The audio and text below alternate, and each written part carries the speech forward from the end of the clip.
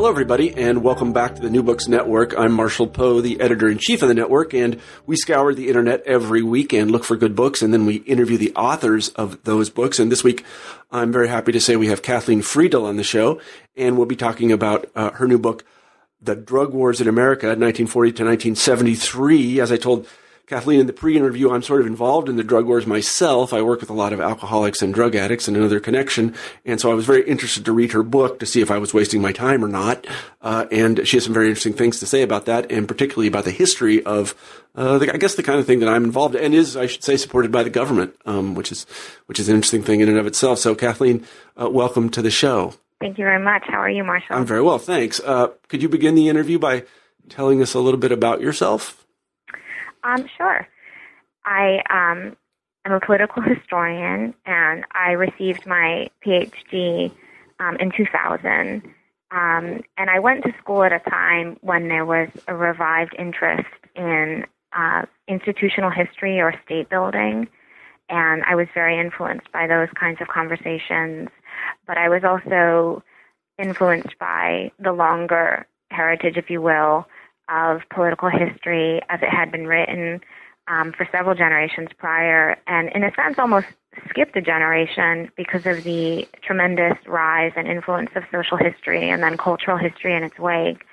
And political history, as it was written in the 1990s, was influenced by social and cultural history a great deal. So my first book was on the World War II GI Bill, which I'm happy to say won the 2010 book prize from the National Academy of Public Administration. And that book spent a lot of time discussing the institution of the Veterans Administration and the institution of the United States Congress, but also, I hope, showed some attention to the influences of social and cultural history, especially scholarship on race. So that was my first monograph. And while I was researching that monograph, I stumbled upon an oral history in the Truman Presidential Archives that made me want to write my next book on the U.S. drug war. And I can talk a little bit about what it was in that interview, if you'd like, about what I stumbled on that made me want to write a book on the drug war. And that was an oral history interview by Oscar Ewing, who was a very important official in the Truman administration, and he had all kinds of responsibilities to do with the GI Bill as head of the Federal Security Agency, which today, through multiple incarnations, is now Health and Human Services, but at that time was known as the Federal Security Agency. Anyway, I read the entire history while I was sitting there waiting for records, and Oscar Ewing mentioned that in his early career, he worked as a lawyer for a domestic pharmaceutical company. And as such, he was often traveling to the League of Nations to represent those interests. And more as an aside, he mentioned that the United States at that time had the finest system of drug control in the world, which he characterized as being the envy of the world. And he also characterized it as being the most robust and circumspect.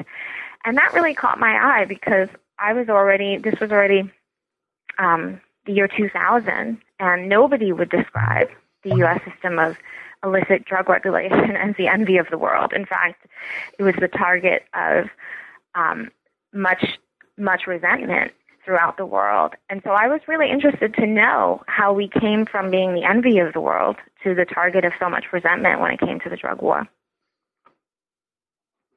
So right then and there, I decided to write my second book. I see. So let's begin, actually. I want to begin with a little chronology because I think many people will be surprised about this, especially the earlier period. The book covers 1940 to 1973, and in the first era, which I think in the book is it called the classical era? Or what? I'm sorry, I don't remember the exact phrase.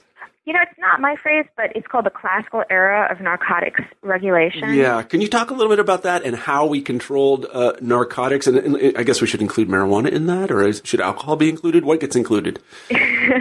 Well, if the government had its way, all kinds of things that are not narcotics would be included under the word narcotic. But let me just start with the classical era and answer the question as asked, which is, you know, people forget that heroin and morphine were medicines of essential value to the U.S. medical system for many, many decades. Cocaine as well was used for medicinal purposes, and that history existed alongside of these drugs used for recreational purposes.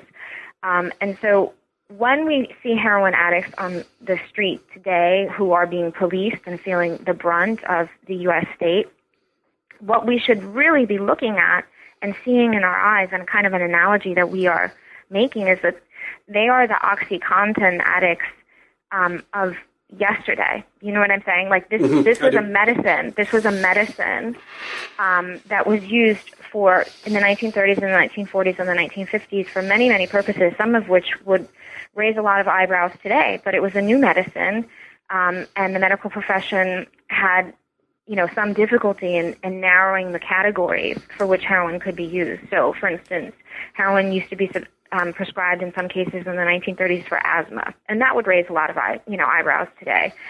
So heroin was used for medicine, and the trick for the United States government, or I should say the dilemma facing it, was how to import heroin, because it was very much an import, and how to import coca leaves or cocaine in a refined form, how to import these things and keep them in licit channels, how to track the distribution of it. And so in order to do that, in 1914, the government passed the Harrison Narcotic Act. And that's typically what people describe as inaugurating the classic era of narcotics control. And in a lot of the scholarship that exists on the drug war, which is great, and much of which focuses attention on race and class dimensions and points out that illicit narcotics use was never much pursued unless and until it was taken up by racial minorities like Chinese smoking opium or blacks using cocaine in the South. And then, these things kind of crescendoed into hysterical campaigns. That's all true and that's important. But at the very same time, the United States government was importing a tremendous amount of these items, especially heroin and morphine, in order to satisfy the medical need for them. So I was interested in this story of the Harrison Narcotics Act, the nuts and bolts, so to speak, of the Harrison Narcotics Act, and how it was implemented. And it was implemented through an office called the Bureau of Narcotics, which ultimately today is our modern-day drug enforcement agency, but only through several steps and different kinds of transfers and political battles. Initially, the Bureau of Narcotics was located in the Department of Treasury. And I go through some pains, and you might have noticed this in the book, I go through some pains to describe the Bureau of Narcotics and why the Department of Treasury was such a natural fit for the Bureau of Narcotics. And this wasn't just an artifact of Prohibition-era thinking. In fact, the Treasury was the place to keep this office if what you were doing was importing opium or importing heroin or importing morphine and levying a tariff on it as soon as it came into the country, and then monitoring it by levying a tax at every stage in the process. So diversion back in, say, 1935 or even 1955 was the consumption of heroin without the appropriate tax stamp. And one of the important moments in the book comes in 1968 when the Bureau of Narcotics is transferred over to the Department of Justice. And in some ways, a lot of the book is reciting the story of how and why that transfer happened, because it's a transfer of tremendous significance. When the Bureau of Narcotics lives in the Department of Treasury, whatever else is going on, and there's a lot going on, including the very moralistic campaign waged against illicit narcotics use by the head of the Bureau of Narcotics, whatever else is going on, when the office is embedded in the Department of Treasury, you're still holding on to this conceit that drugs are a trade, and you're going to tax that trade, and you're going to levy tariffs on that trade to discipline it and kind of have it keep the shape that you want. When it moves over to the Department of Justice, what you're essentially saying is drugs are a crime, and I'm going to try to catch the criminals. Mm-hmm. Could you tell us, I'm just very briefly, and again, this was news to me, what sort of drugs were illegal in, say, 1935? That is, that there were actual criminal penalties for their production, distribution, and use. Yeah, I mean, so the way to think about it is, how did you get your heroin? I mean, we don't have, I guess the closest you could come is marijuana after the 1937 Marijuana Tax Stamp Act, which is modeled very closely on the Harrison Narcotics Act, with the exception being that nobody pretended that there were medicinal uses to marijuana at that time, which again, this all strikes us as very strange, to the modern ear, because today we're in the midst of a national conversation which regularly assigns medical value to marijuana and looks at heroin like it's a devil. You know what I'm saying? So in 1937, it was actually the opposite, where heroin was viewed as, this is a medicine and it can be diverted into illicit channels, and if you're consuming heroin without the appropriate tax stamp, or importantly enough, if you're a doctor dealing out heroin for illicit or what the government judges to be illicit reasons, then you can be threatened with the loss of your license. But actually having a marijuana cigarette in your hand, which had no medicinal value in the eyes of the government, was more damning, like, say, in 1948 than having heroin. So at that point, again, this is very strange to the modern ear, but already because of some very important regulations that the League of Nations put in the 1930s, before it was dissolved as an institution, it used to be that most of the illicit trade in actual narcotics, and I'm using the real term there, not the government's definition of narcotics, most of the illicit trade in narcotics was performed by the drug companies making the medicine.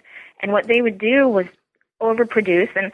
And to be quite honest with you, it would be astonishing for me to learn that the same thing wasn't taking place with OxyContin today.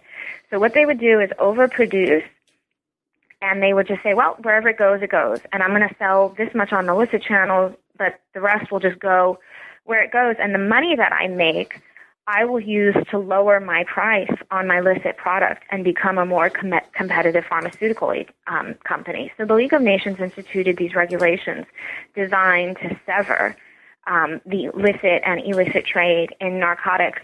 And they were very successful, maybe too successful, because as a result, and as other historians have discussed, the illicit trade in narcotics went further and deeper underground and actually became the illicit production of narcotics. It was no longer the case that by 1955 at least, it was no longer the case that the heroin reaching the shores of the United States had at one point been licit heroin. By 1955, and certainly by 1965, you're talking about a drug that had started out being criminal from the very get-go.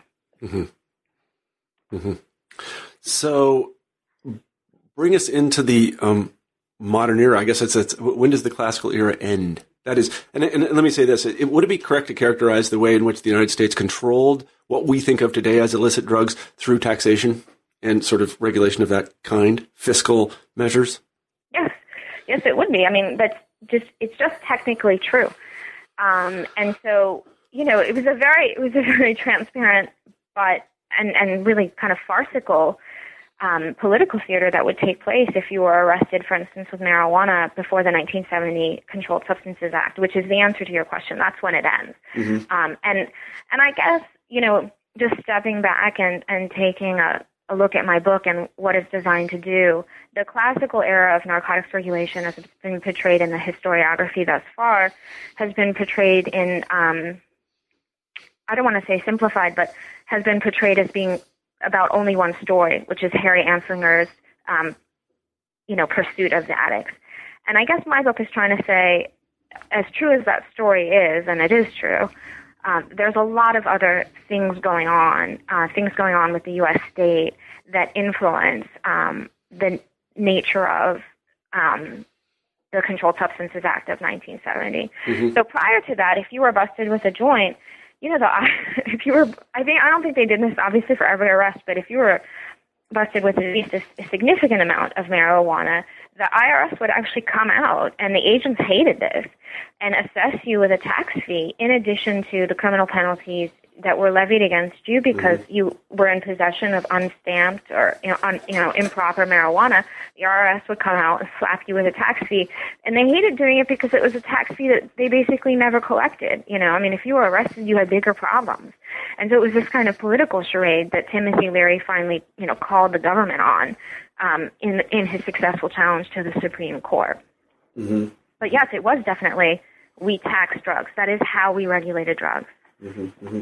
But it wasn't the only. I guess the thing I'm getting to is in 1953, could I go buy smack legally? Right. Okay.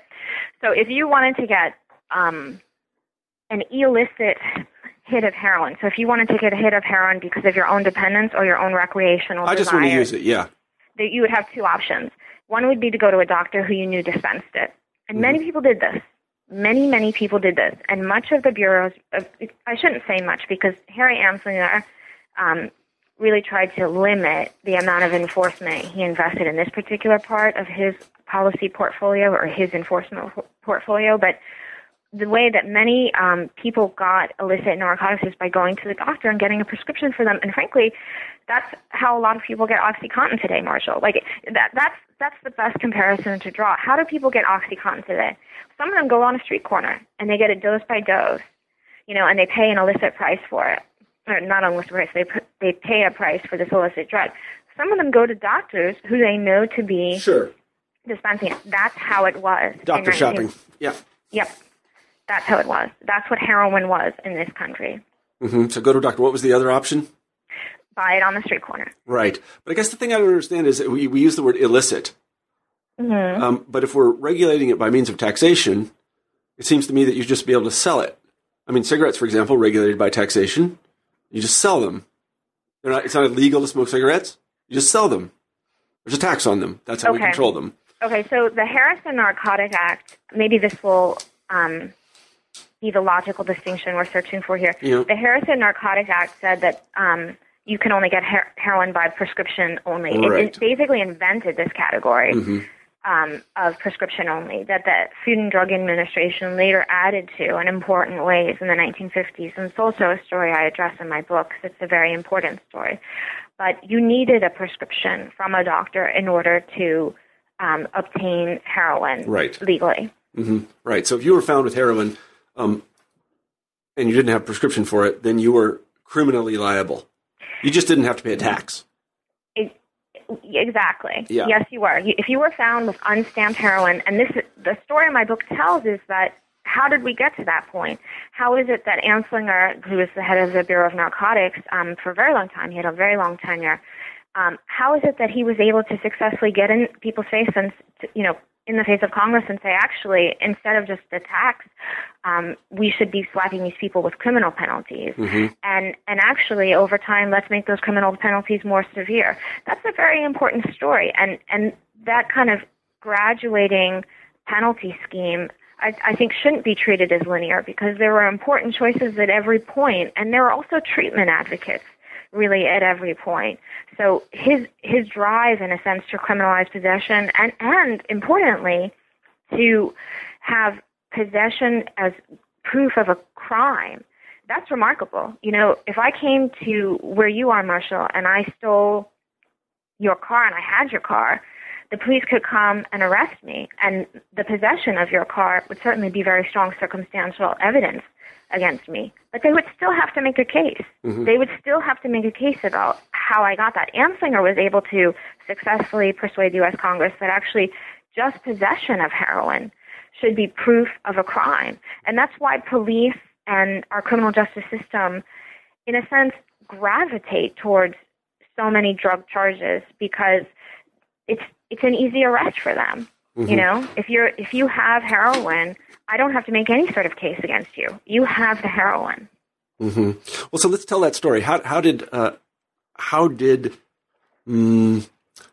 these, what were really controlled substances, that's our modern terminology for them, how did these controlled substances become criminalized? How did he convince the legislators and police officers throughout the nation that we should really be going after these people?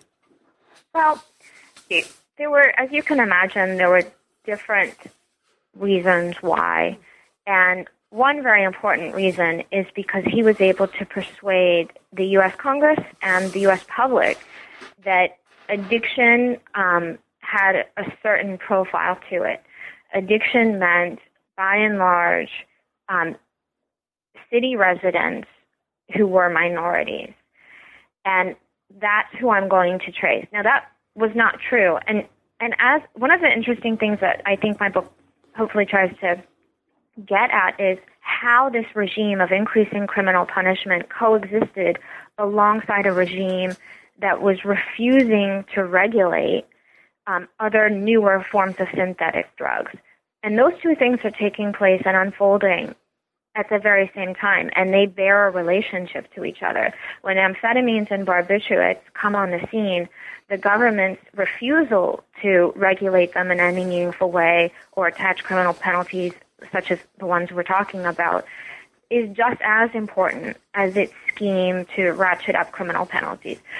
So what happens in the post-war years is that the country experiences, let's say, several waves of concern over drugs. And in the United States Congress, there are political officials, especially from the South, who are deeply vested in kind of positing this image of black criminality. And illicit drug use is one very key component to that social construction of black criminality. And Harry Anslinger not only plays into this, he helps to sustain it. And this whole idea that illicit drug use is confined to the city and it's confined to racial minorities in the city is not just present in discussions about how and why we should ratchet up penalties for unstamped heroin or things like that. It's a causal factor in and of itself. I mean, that's just how prevalent it is that they're relying on these stereotypes. At the very same time, the government is ratcheting up criminal penalties for heroin because of other sorts of ideas that are around at the time and very influential at the time. Harry Anslinger successfully portrays heroin addiction as contagious, for instance. And the whole idea of contagion is something that not just U.S. historians, but historians have been paying more and more attention to, not just about communicable diseases, but other things that get portrayed as being contagious, like social contagions. So this whole idea of contagion is very important in the 1950s when Harry Anslinger comes before the U.S. Congress and says, well, it's important to throw this certain specific set of people in jail because they're contagious, and addiction is contagious. And it has a remarkable kind of similarity, really, to rhetoric about the Soviet Union and containment. Like, it's important to just sequester this, quarantine it, and keep it where it is. And it's very, very militant. So that is also influential, alongside race, that's also influential in the Congress ratcheting up criminal penalties. But one thing that I think my book gets at that really other people haven't looked at at all is the way in which this specific depiction of drugs as being an evil cabal, the way in which that frees the business interests and commercial interests of this country to pursue trade abroad and at home relatively free of government interference. I try to tell the story of the U.S. Customs Bureau throughout the 1950s alongside the U.S. Bureau of Narcotics because I think it's very interesting. The U.S. Customs Bureau has a very, I would say, realistic appraisal of what the drug trade is. And their approach to it is that it's everywhere. It's a part of trade. The more trade we have, the more drugs we have. And the best thing that you can do in order to check this trade and, keep it, at least the illicit components of it, keep it as low as possible, is to perform routine inspections. Well, this is something that business interests in this country find to be an anathema. It will slow them down. It's just yet another bureaucratic step. So the whole portrayal or depiction of the drug trade and the criminalization of it as being evil, spares U.S. business interests of these kind of routine interference or checks. And I think that's an interesting part of the story, and I don't know that anyone's ever talked about that. before. So I'm very happy to put that business angle, so to speak, or that more materialist interpretation on, right, but just to interrupt you for a second, the businesses weren't growing marijuana. I'm sorry? But just to interrupt you for a second, the businesses weren't growing marijuana. No, they weren't growing it. This is what marijuana trade is described as an importation trade for the purposes of the Marijuana Tax Act, but not even Congress believes that. They think it's, there are some great moments in some testimony in the early 1950s when Harry Anslinger tries to explain his refusal to regulate amphetamines and barbiturates by pointing to the fact that they're not international trades, and Hale Boggs says to him, well, neither is marijuana. Come on. This is grown domestically. Yeah. It's grown throughout the United States. So you're perfectly right. This is not, this sparing the business interest of interference in international trade is not to do with marijuana. Mm-hmm, mm-hmm. I see. Yeah, I see. So then, if I understand you correctly, what you're saying is that Harry Anslinger and his cohort were very interested. Well, let me just ask the question directly. Okay. Now, a naive historian like me would simply say that Harry Anslinger recognized that illicit drugs cost the United States an enormous amount every year in terms of lost tax revenue, in terms of lost productivity, in terms of lots of things, and they also destroyed families and people. And that was the primary reason why he wanted to stop the illicit drug trade. Yeah, I don't think that that's naive. I think the problem that you encounter is that Harry Anslinger ran an extremely corrupt force to do it. And the internal, and I hope that my book gets at some of this, the internal discussions almost invalidate the public pronouncements that Harry Anslinger is making. For instance, in the 1950s, he sits there and says, well, I have an addict roll of 60,000 addicts, which is, it's not hard to hear the kind of McCarthyite tones to Harry Anslinger's, public pronouncements. He says, I have an addict roll. I have the names of every addict on this roll. And, the New York office, which for many years was the most important of the Bureau of Narcotics' district offices, wrote to Harry Anslinger and says, we checked this addict roll and it's ridiculous. And most of the people on it don't even use drugs. And, a lot of the people we know who use drugs aren't on it. And so these kinds of discrepancies that Harry Anslinger was well aware of, the disconnect, so to speak, between his public pronouncements regarding drugs. And obviously, it's not difficult to have sympathy with pronouncements like addiction ruins lives and ruins families and can ruin communities.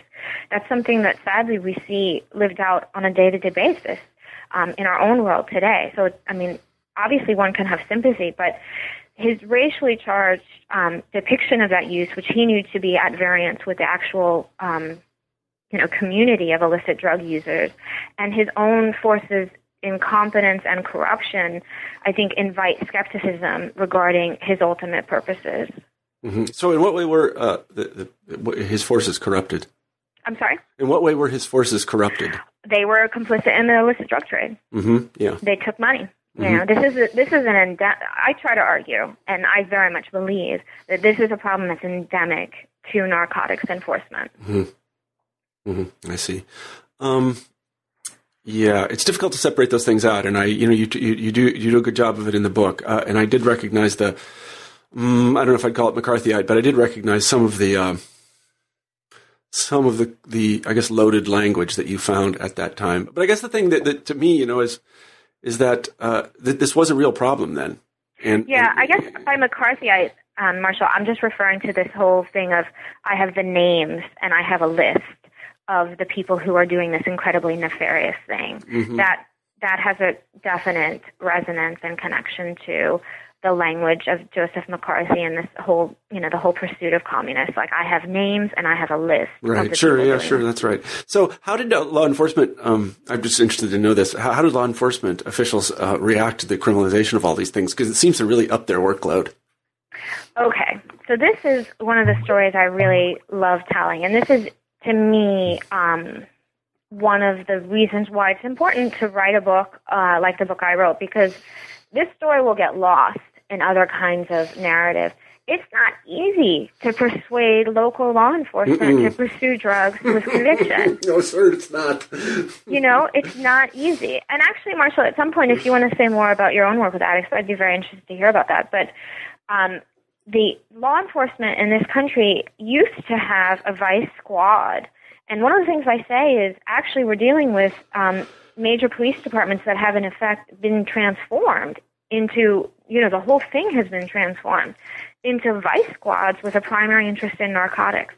And the transition between that world, the transition between, okay, we have a huge police department, only one section of which is responsible for drug enforcement, to, in fact, we have a huge police department that is primarily focused on drug enforcement, is not easy, and it's not uncontested. So I try to trace the story of how and why the drug enforcement portfolio expanded into what we now know it to be. And so one of the things, again, that I think gets lost in other narratives is that in 1955, your average cop, especially a cop who was not in New York City, probably couldn't even recognize heroin use when he saw it. It wasn't necessarily on the street, and it wasn't something that he was being trained to police. Right? So what the cops in most urban police departments used to do was call the vice squad. And the vice squad, if they saw any suspicious activity, the vice squad would come in, and they would typically have extremely corrupt officers who had some sort of relationship to the drug dealer in the first place. And the standing agreement between the two, and I get into this here in Washington, D.C., was that the dealer would hand over certain small-time, street dealers in exchange for being left alone, and the dealer would also hand over money to the police. So we have this situation, and by the end of my story, we have police departments who have basically signed agreements, and that's actually what they are. They're signed agreements with the newly created Drug Enforcement Agency to take over street-level policing from the Bureau of Narcotics. And the Bureau of Narcotics, and now the DEA, says, okay, now we're going to focus on the big turkeys and the international dealings, and you, the urban police department or whatever, will take over when it comes to street-level enforcement of narcotics. And one of the things that I argue, one of the reasons why we have that transition is because police are desperately searching for new ways and new tools to retain the kind of discretion that they were accustomed to having.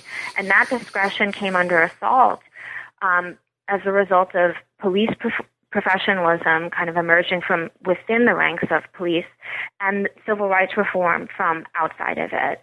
And those two forces, it used to be that in Washington, D.C. and other urban centers, there were a tremendous number of arrests every year for public drunkenness, right? And the Supreme Court invalidates that in 1966, and you can no longer arrest for public drunkenness. You just can't. And there were arrests in my city, in Washington, D.C., for things like loitering. These are incredible discretionary tools. The police are making all kinds of decisions about who they want to arrest for what. I'm arresting you for just loitering, which means I just don't want you standing here, So these things get taken away from police because they're recognized correctly as, instruments of social control. And in their place, in comes the tools of the drug enforcement. You could be arrested for possession of heroin. You could be arrested if you were in the house while somebody else had heroin. You could be arrested on a street corner when you're near heroin. And these tools are not a perfect fit from the amount of discretion that police once had, but by and large they take over. And the amount of arrests that police start making for narcotics offenses skyrockets in 1969, 1970, and then thereafter. And people always say to me, well, isn't that because drugs are skyrocketing as well? And of course that is true, especially because of the Vietnam War. There's an influx of very pure heroin into this country because of the new Southeast Asian connection and the Golden Triangle. But those arrest rates never go back down again.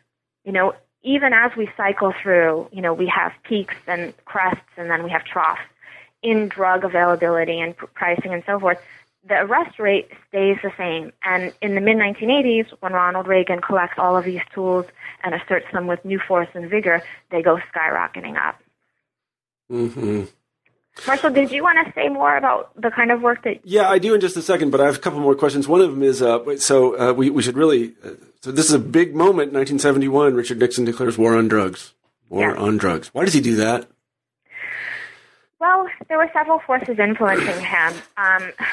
Over the weekend, I took part in a discussion, and in between commercial breaks, the people around the table were so eager to establish Richard Nixon's bona fides as a reformer, as a legitimate reformer, because as president, although he declared a war on drugs, he spent much more on treatment than he did on actual enforcement. And I participate in that, let's say, acknowledgement of Nixon's priorities, but I also quibble with it a little bit because he actually did a lot of things to give us this world that we have today, including bolstering the DEA, et cetera, et cetera. But in any event, one of the things that was influencing him most was his commitment to treatment, which in turn was a commitment that came from all of the coverage of U.S. soldiers in South Vietnam and the problems with heroin there.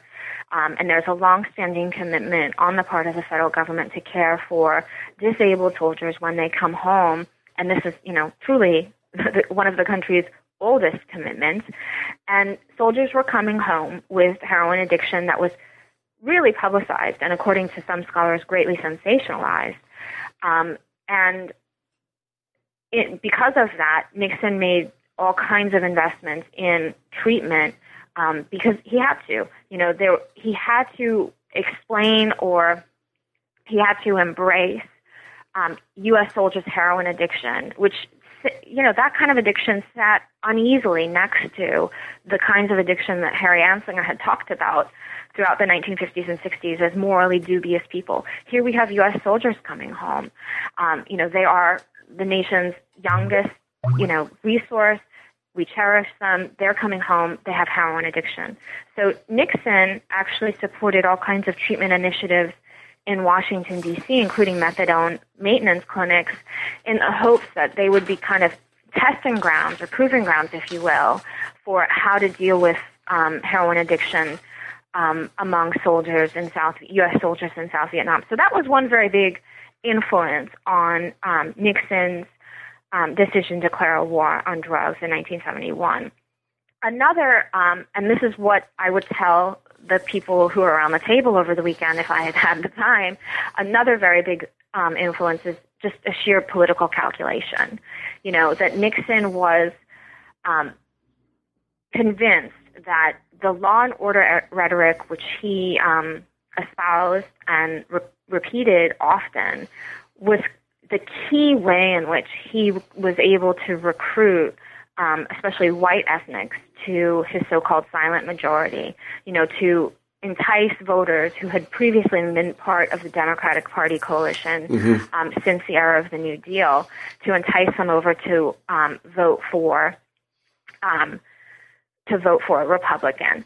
So there is that. There is also the case that, drugs are becoming, there's the level of street crime or property crime committed for drugs from 1969 to 1971 is something that needs to be just taken at face value as one reason why President Nixon would declare a war on drugs. The perception is, especially within the cities, that this is a problem that's gotten out of hand and it's taking too much of a toll on the fabric of our everyday life.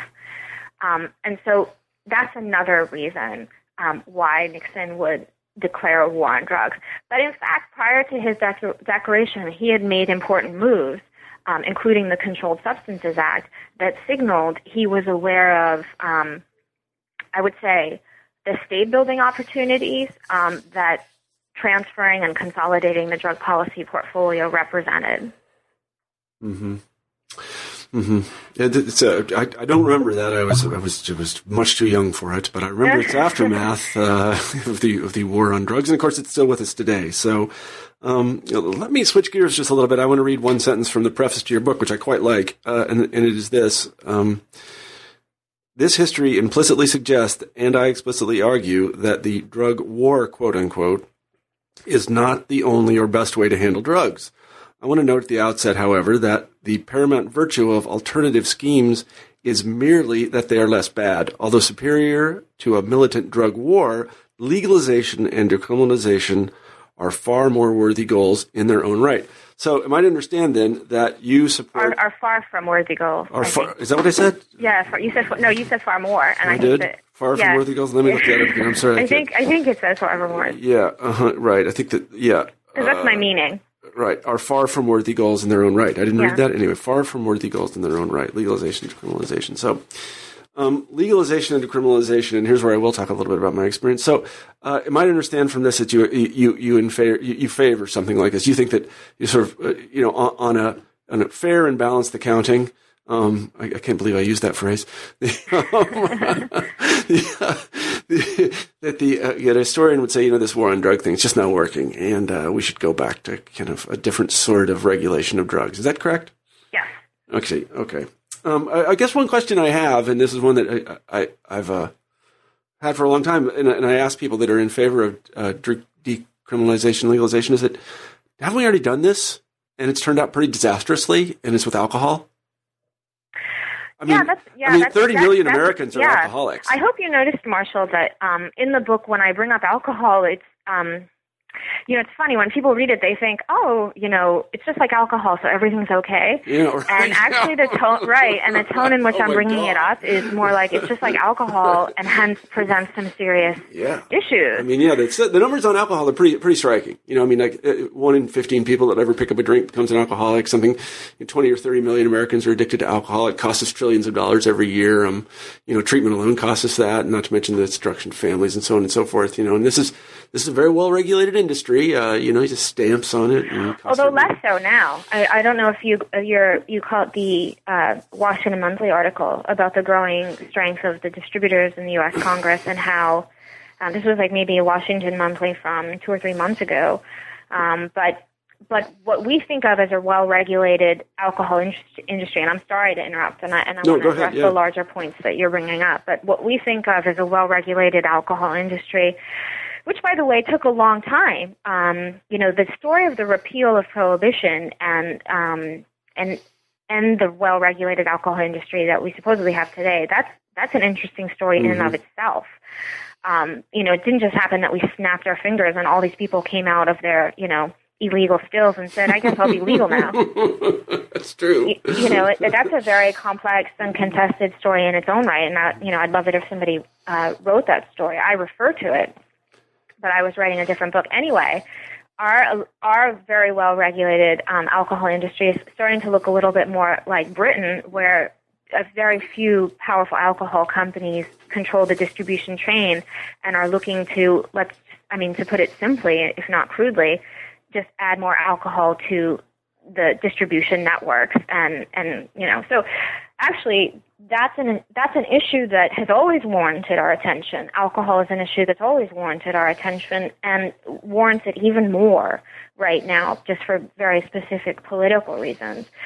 But, you're right. I mean, that alcohol is the drug that most people commit a crime while under the influence of, and most people commit a crime in order to get. People think, it's heroin or something else. It's not. It's alcohol, and it's a completely legal substance. Mm-hmm. So I have a great sympathy for you, or I think Mark Kleinman. I think a lot of people have drawn attention to, alcohol is not anything to shrug off.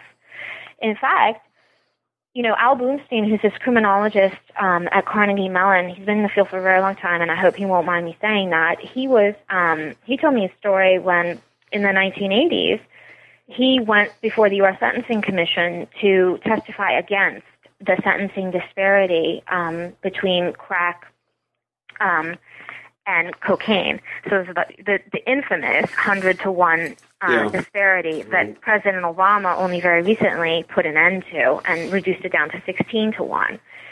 So he appeared before the U.S. Sentencing Commission in the late 1980s when the crack epidemic was at its most fierce, and the public perception of crack, as nefarious as crack is as a drug, the public perception of crack and the stories being told about it were even, worse than the reality of what was taking place on the street. So it was politically not a moment when you wanted to defend, so to speak, crack. And so Al Bernstein appeared before the U.S. Sentencing Commission, and he saw on the list of witnesses before him are all these doctors, medical doctors. And he thought, man, I'm dead, I'm toast. And, what I have to say about the injustice of this disparity, these doctors are going to come all before me and say, tell these stories about crack babies. Remember that? Crack babies? Remember, yeah. So actually what he found was the doctors came before him and got up and said, yes, a pregnant woman who takes crack can damage her fetus. But that's nothing compared to what a pregnant woman does, the damage that a pregnant woman can do to her fetus by taking just cocaine. And that is nothing compared to the damage that is done when a pregnant woman drinks alcohol. Mm-hmm. Yeah. And in fact, alcohol was the most dangerous for a developing fetus. Yeah. So when you talk about the dangers of alcohol, and I want everyone to know this about the book, this book is not endorsed by like Normal or you know what I'm saying? Like this book is not a book that, if only think about the money of the endorsement, that'd be great. You know what I'm saying? And I say something in I think the preface, maybe the introduction about this, that this is not a book that's in search of better drugs. You know what I mean? Like a lot of the drug reformers out there are just really in search of legal access and better drugs, and this book was written by an author who can't even tolerate allergy medicine. You know what I'm saying? So it really is, for me, Marshall, that prohibition just doesn't make sense, and you're not achieving the goals that you want to achieve. And I agree with you that the repeal of prohibition expanded the legal market share of alcohol, meaning more adults participated in alcohol regularly, and that in turn exposed. And I'm not totally sure on the science here, but I think it's safe to say that the greater the experimentation, the greater the risks of addiction are, right? Mm-hmm. So I think that you're really at a situation with the war on drugs where we're spending so very, very much money and wreaking so much damage, especially in certain communities, and achieving so very little. I mean, it's all of those things at once that inclines me to say this is not the best way to go about this. Price and purity for every single drug except for marijuana, the prices all of those indicators have gone in the wrong direction since we started this war on drugs. Mm-hmm. Heroin is cheaper now, and it's more pure, and it's more available. Mm-hmm. Right? Mm-hmm. Cocaine is much cheaper now. It's actually ridiculous how cheap cocaine is compared to before we started this war on drugs. Mm-hmm. And people say to me, enforcement supporters say to me, that's because the sources of production have expanded. And I say to them, that's because you've motivated the sources of production to expand, because anytime you prohibit something, you add to the profit margins. People take tremendous risks in carrying contraband. They make a lot of money doing this. El Chapo, Joaquin Guzman in Mexico, it's very difficult to estimate his wealth because it's all earned in the underground economy. But Forbes, puts him on the list of the world's wealthiest men. Mm-hmm. That cannot $5 heroin and Guzman leading the world in wealth, that cannot be the world that we want when it comes to illicit drug regulation. So that tone of resignation, if you will, that you're picking up on in the preface is where I sit on this issue politically and emotionally. It's not a drugs are great, and there are people out there who are like, you know what, addiction itself is just a social construction, and I'm not one of those people. I think that Alfred Lindesmith, who's a longtime addiction researcher, you're probably familiar with him, he argued a very long time ago that addiction is informed by certain contextual variables. And so, I mean, I guess in that sense, you can call addiction a social construction, but these people who almost seem to shrug it off, that my book isn't there, my book won't help them, let's say, in their fight. Yeah. Yeah. Well, that's all very wise, I think. I mean, when I think about how to best, let's say, there's a kind of an analogy between what people say about guns and what people say about drugs. And, about guns, people say, we should limit guns in this way and that way. And they constantly bring up people who go into schools and shoot kids. Right. Far and away, the greatest number of fatalities that are the result of gun violence are suicides. Far and away.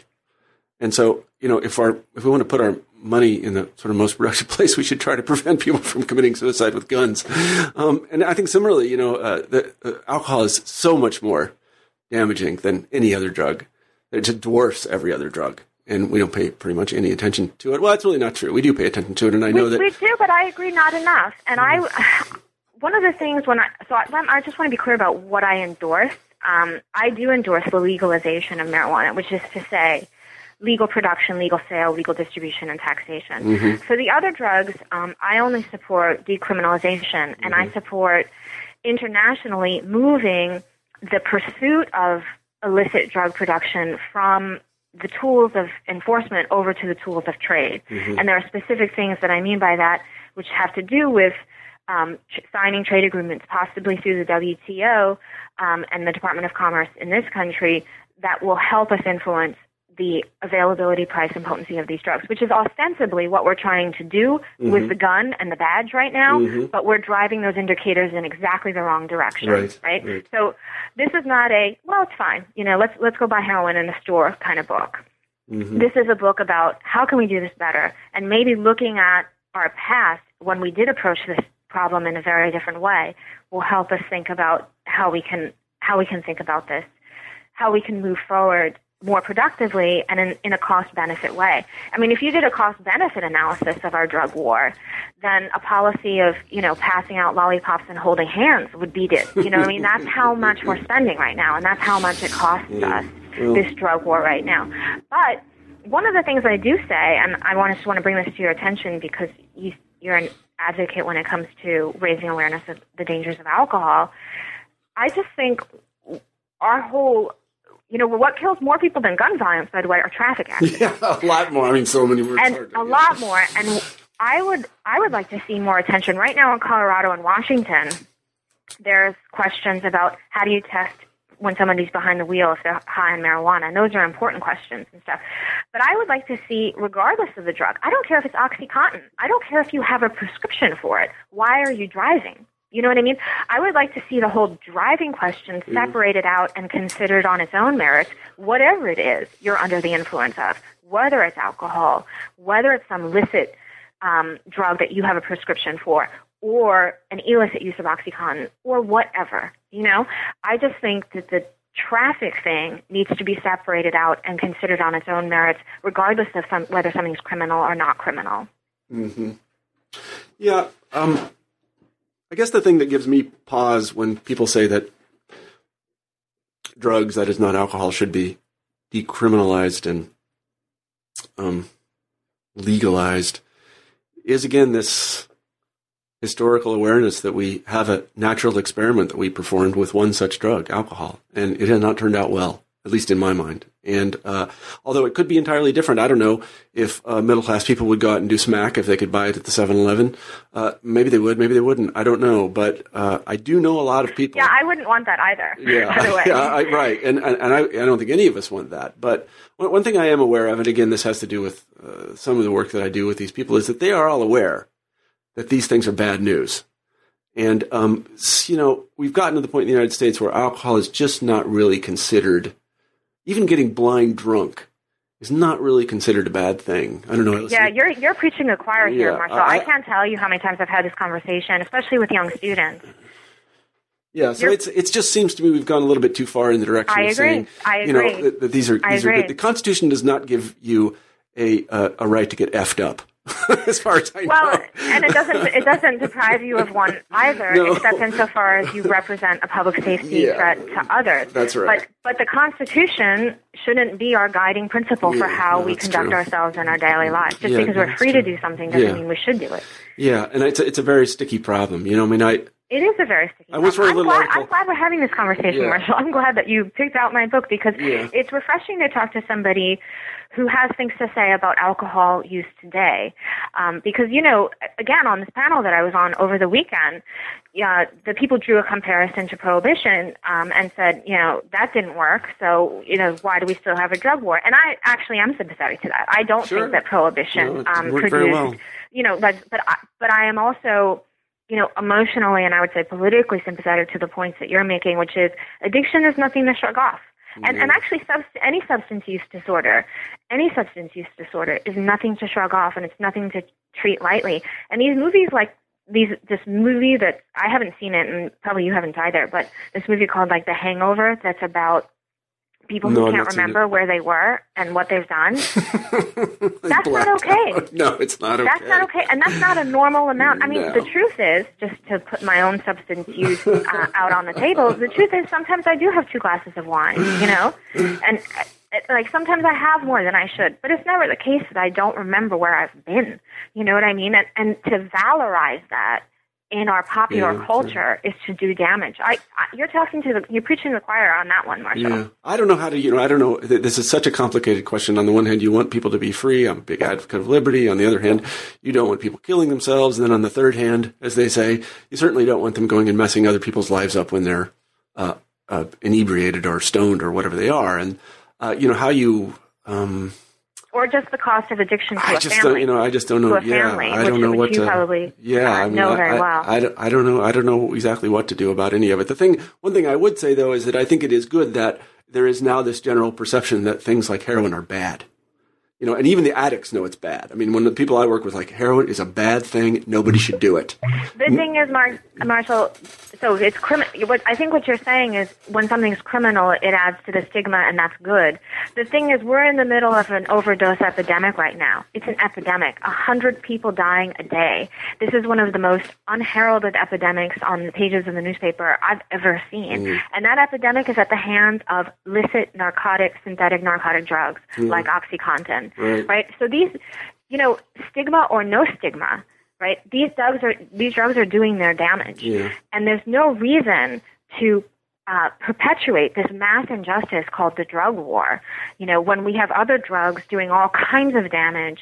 I mean, we should be having a conversation about substance use and disorder. In my opinion, that conversation should have nothing to do with throwing people in jail just because they're on drugs.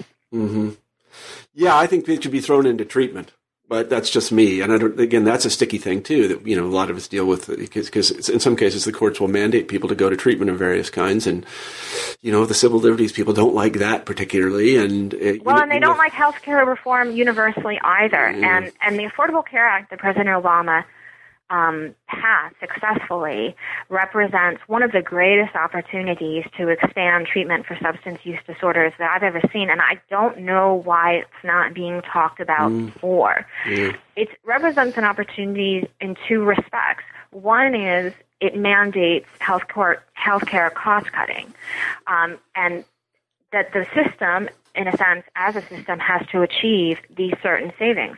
Well, untreated addiction to anything, alcohol or anything, untreated addiction costs the system 20% more than treated addiction. So number one, imagine you, as somebody who works in the arena of alcohol use and dependence, you know how many addicts there are in this country of various stripes. So imagine the savings that could be achieved if we moved over to a world, if the medical profession and the healthcare industry underwent a professional renaissance, much in the same way as they did when it came to mental illness and depression in the 1990s. If we had a similar renaissance in the medical care profession and the healthcare industry when it comes to substance use disorders, that would achieve savings.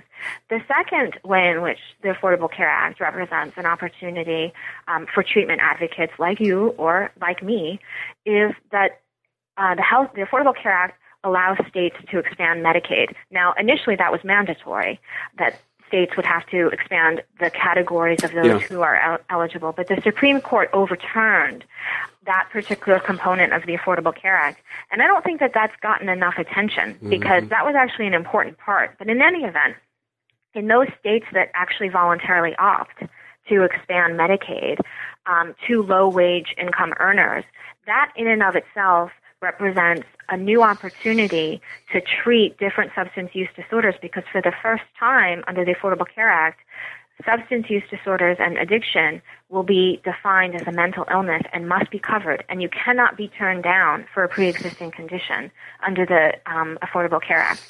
So we are at the let's say the beginning of what I hope will be new attention, new kinds of institutional attention to treatment and the importance of treatment, the availability of treatment, and also the sophistication of treatment. Because right now, treatment tests incredibly well, when measured against other options because untreated addiction obviously isn't effective and it is so costly.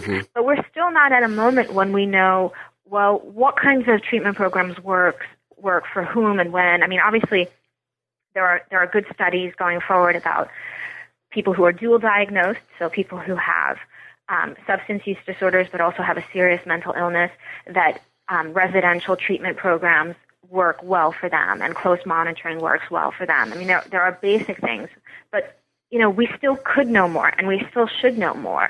And so I don't know why we're not talking about it. I don't know why the political conversation hasn't moved in this direction of the Affordable Care Act represents an incredible opportunity to reawaken and restimulate the interest and availability of treatment in this country. Hallelujah. Testify. No, I agree with all of that. So we've taken up a lot of your time, too much of your time. We've been talking with Kathleen Frydl about her book, The Drug Wars in America, 1940 to 1973. Let me close the interview, Kathleen, with our traditional final question on new books in history. And that is, what are you working on now?